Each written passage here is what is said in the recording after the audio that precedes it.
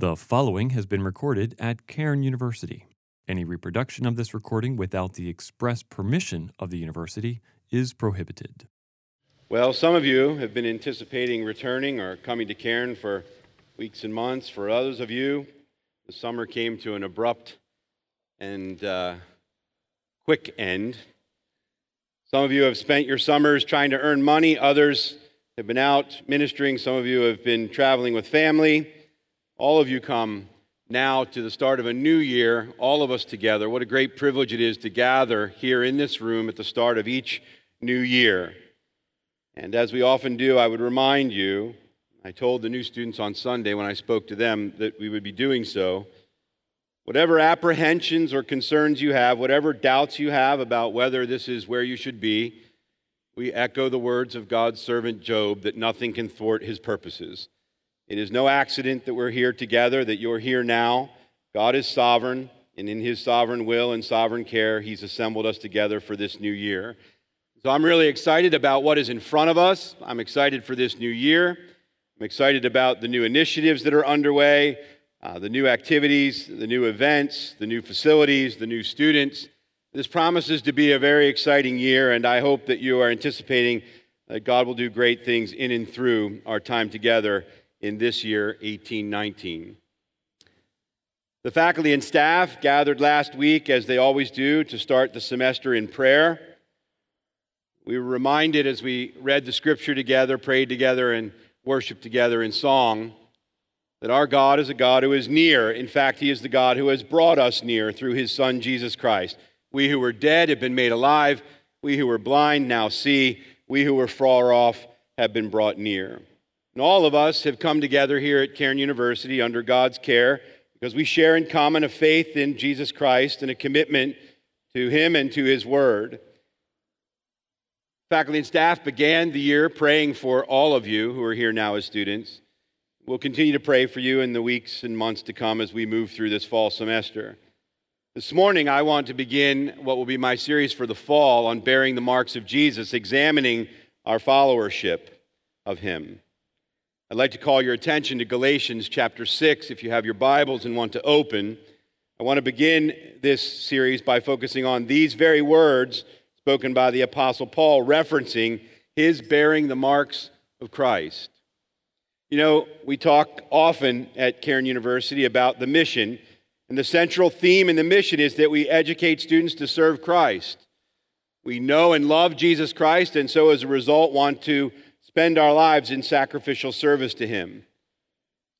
But to be a follower of Jesus, you not only have to believe in him as your Savior and his atoning work, you have to desire to follow him. There is no being a Christian or serving him apart from that earnest desire to follow him. If we're to be his servants, we must be his followers. The mission statement has at the center of it that Jesus Christ would be at the center of your life, that his work on the cross and his securing for us redemption and forgiveness of sin and the promise of eternal life through his resurrection, all of those things we cling to on a regular basis. They're woven into things here at Cairn. But this semester, I would challenge us to think anew, to examine ourselves, as Scripture tells us. Let us examine ourselves. Take stock of the degree to which we bear the marks of Jesus and are his followers. So this morning, I'd like to call our attention to those exact words spoken by the Apostle Paul at the end of his letter to the church at Galatia. This church that was facing the threat of the Judaizers to add to the gospel of grace a degree of works, an outward sign of circumcision. And Paul chastens them in love and corrects them.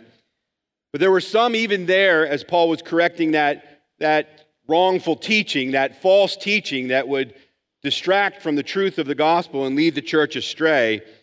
They were seeking to undermine his authority as an apostle. At the very end of this letter, in chapter 6 at verse 17, Paul says, after laying out his case, "From now on, let no one cause me trouble, for I bear on my body the marks of Jesus." What the Apostle Paul is saying is, I am the Apostle Paul. I am a servant of Jesus. And if you doubt that, all you have to do is look, because I bear on my body the brands that mark me as a servant of his. the marks that I bear. Now, in Paul's case, these are physical. It's that word stigmata, and the idea is he referencing sort of metaphorically the brand that he bears, which identifies him as a bondservant, as a slave of the Lord Jesus? But clearly, Paul had scars and wounds from his following the Lord.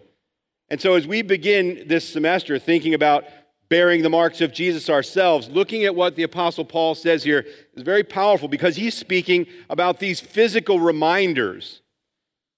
Now, you and I may or may not be bearing those in our present state or in the course of our lifetime. But when the Apostle Paul says, "Let no one cause me trouble, for I bear on my body the marks of Jesus," he clearly bears spiritual marks, which we'll discuss. But this servant of the Lord also bears physical marks. He says in 2 Corinthians chapter 6, as he writes to that church, "We put no obstacle in anyone's way so that no fault may be found with our ministry. But as servants of God, we commend ourselves in every way by great endurance, in affliction, hardships, calamities, beatings, imprisonments, riots, labors, sleepless nights, hunger, by purity, knowledge, patience, kindness, the Holy Spirit, genuine love, by truthful speech and the power of God with the weapons of righteousness for the right hand and for the left, through honor and dishonor, through slander and praise. We're treated as impostors and yet are true, as unknown and yet are well known, as dying and behold yet we live, as punished and yet not killed, as sorrowful yet always rejoicing, as poor yet making many rich, as having nothing yet possessing everything." Paul's perspective was that these marks were not a detriment to him, but what he suffered as a servant of the Lord Jesus Christ, he bears with honor. And he states these things that are almost beyond our comprehension. These kinds of things, beatings and imprisonment, ridicule we can take, being mocked we understand. But Paul goes beyond that and talks about these physical hardships. And yet in the midst of all this, he perseveres, he holds on, and he reminds the church at Galatia that he is a servant of Jesus Christ, who came to preach that good news, bearing on his body those marks. Also in 2 Corinthians, we see a more detailed list where Paul outlines those things. A much more detailed list where he talks about these things. He talks about his beatings. He talks about how many times he was left for dead. He talks about being shipwrecked. And he says this, "I am a better one. I am talking like a madman with far greater labors, far more imprisonments. Countless beatings, often near death. 5 times I received at the hands of the Jews the 40 lashes less one. 3 times I was beaten with rods. Once I was stoned. 3 times I was shipwrecked. A night and a day I was adrift at sea. On frequent journeys, in danger from rivers, danger from robbers, danger from my own people, danger from Gentiles, danger in the city, danger in the wilderness, danger at sea, danger from false brothers.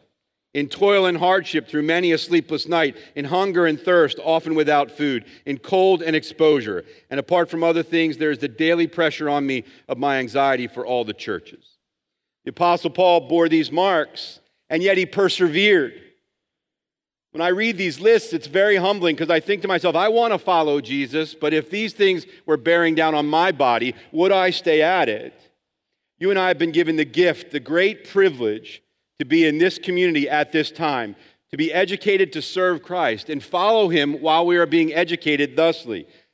Let's remember the example of the Apostle Paul, who not only endured and persevered all these things, bore them as marks of Jesus, ways in which he identified with Christ himself.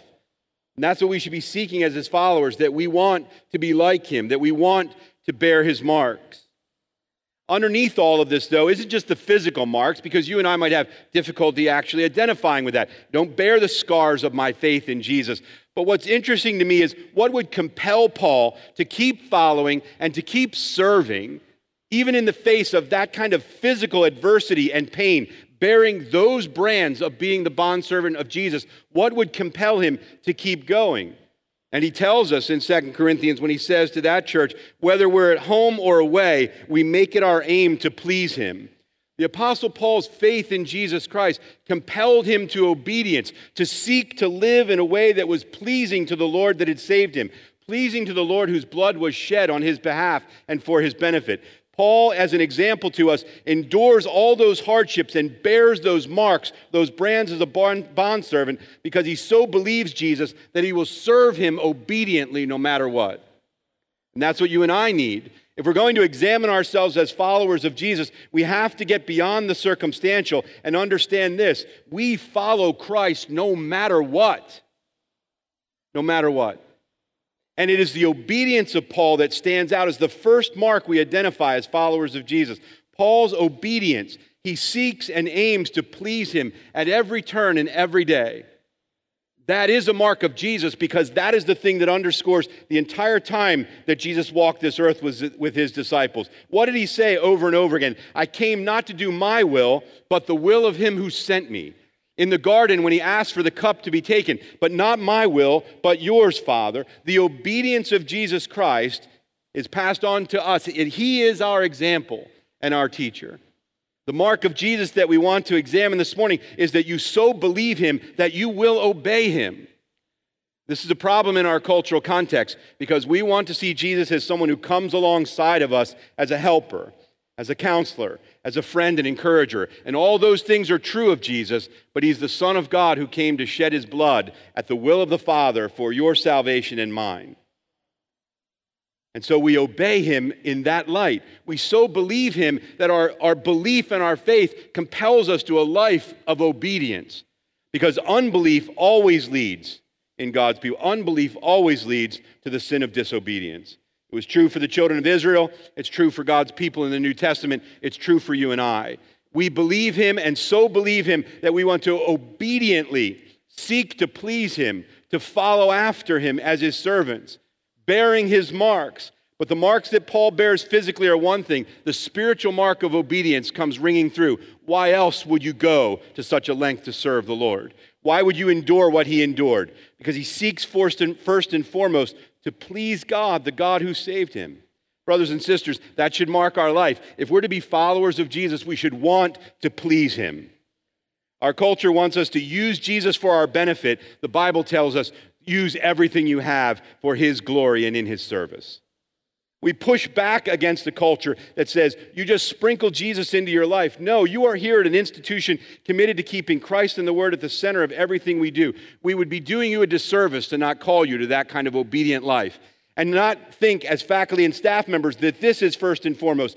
Not just our jobs and our ministries here. We are servants and followers of Jesus. And the mark of Jesus we should see in our community is that we strive to be faithful and obedient servants. That we bear the marks of Jesus as those who say, not our will, but his will be done. Not our will, but his will be done. When the Bible says, examine yourself, this is a good place to start. In your relationship with Jesus Christ, is your faith in him so real and so personal and so profound and so based on the truth of his word that you feel compelled to expend all of your energy and effort in obedient service to him?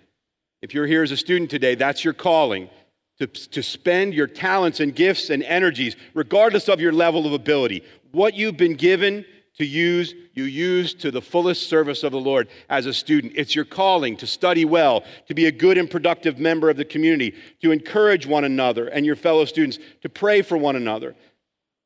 You're not here to take up space. You're here to serve Christ as students. This is not a parenthesis where you're on hold. You serve him as students. Faculty and staff members who are gathered here as well, we're not just fulfilling roles and duties, we're here serving Christ. We should do so under the compulsion that we want to please him every day in every way that we can. This is the mark that Paul bears. At the end of Galatians, when he talks about those physical marks on his body, he wanted them to look at those brand marks that he bears as the bondservant of Jesus and say, what would compel someone to keep going in light of all those creases, all those scars, all those wounds, all the busted and crooked knuckles, all the beatings, all the humiliations? What would keep you going? Because one thing matters more than everything else. Following Jesus, who himself said, if you want to follow me, you must what? Take up your cross daily and come after me. Let's pray. Father in heaven, we pray for the grace this morning as your servants to examine ourselves honestly, to consider anew the marks of Jesus that we bear, to ponder the degree to which we are committing ourselves to follow obediently and humbly as a servant of our Lord. As we begin this new year, we pray that you would make this word from your word burn in our hearts, that we might think rightly about the way in which we follow our Lord. We pray this in Jesus' name. Amen.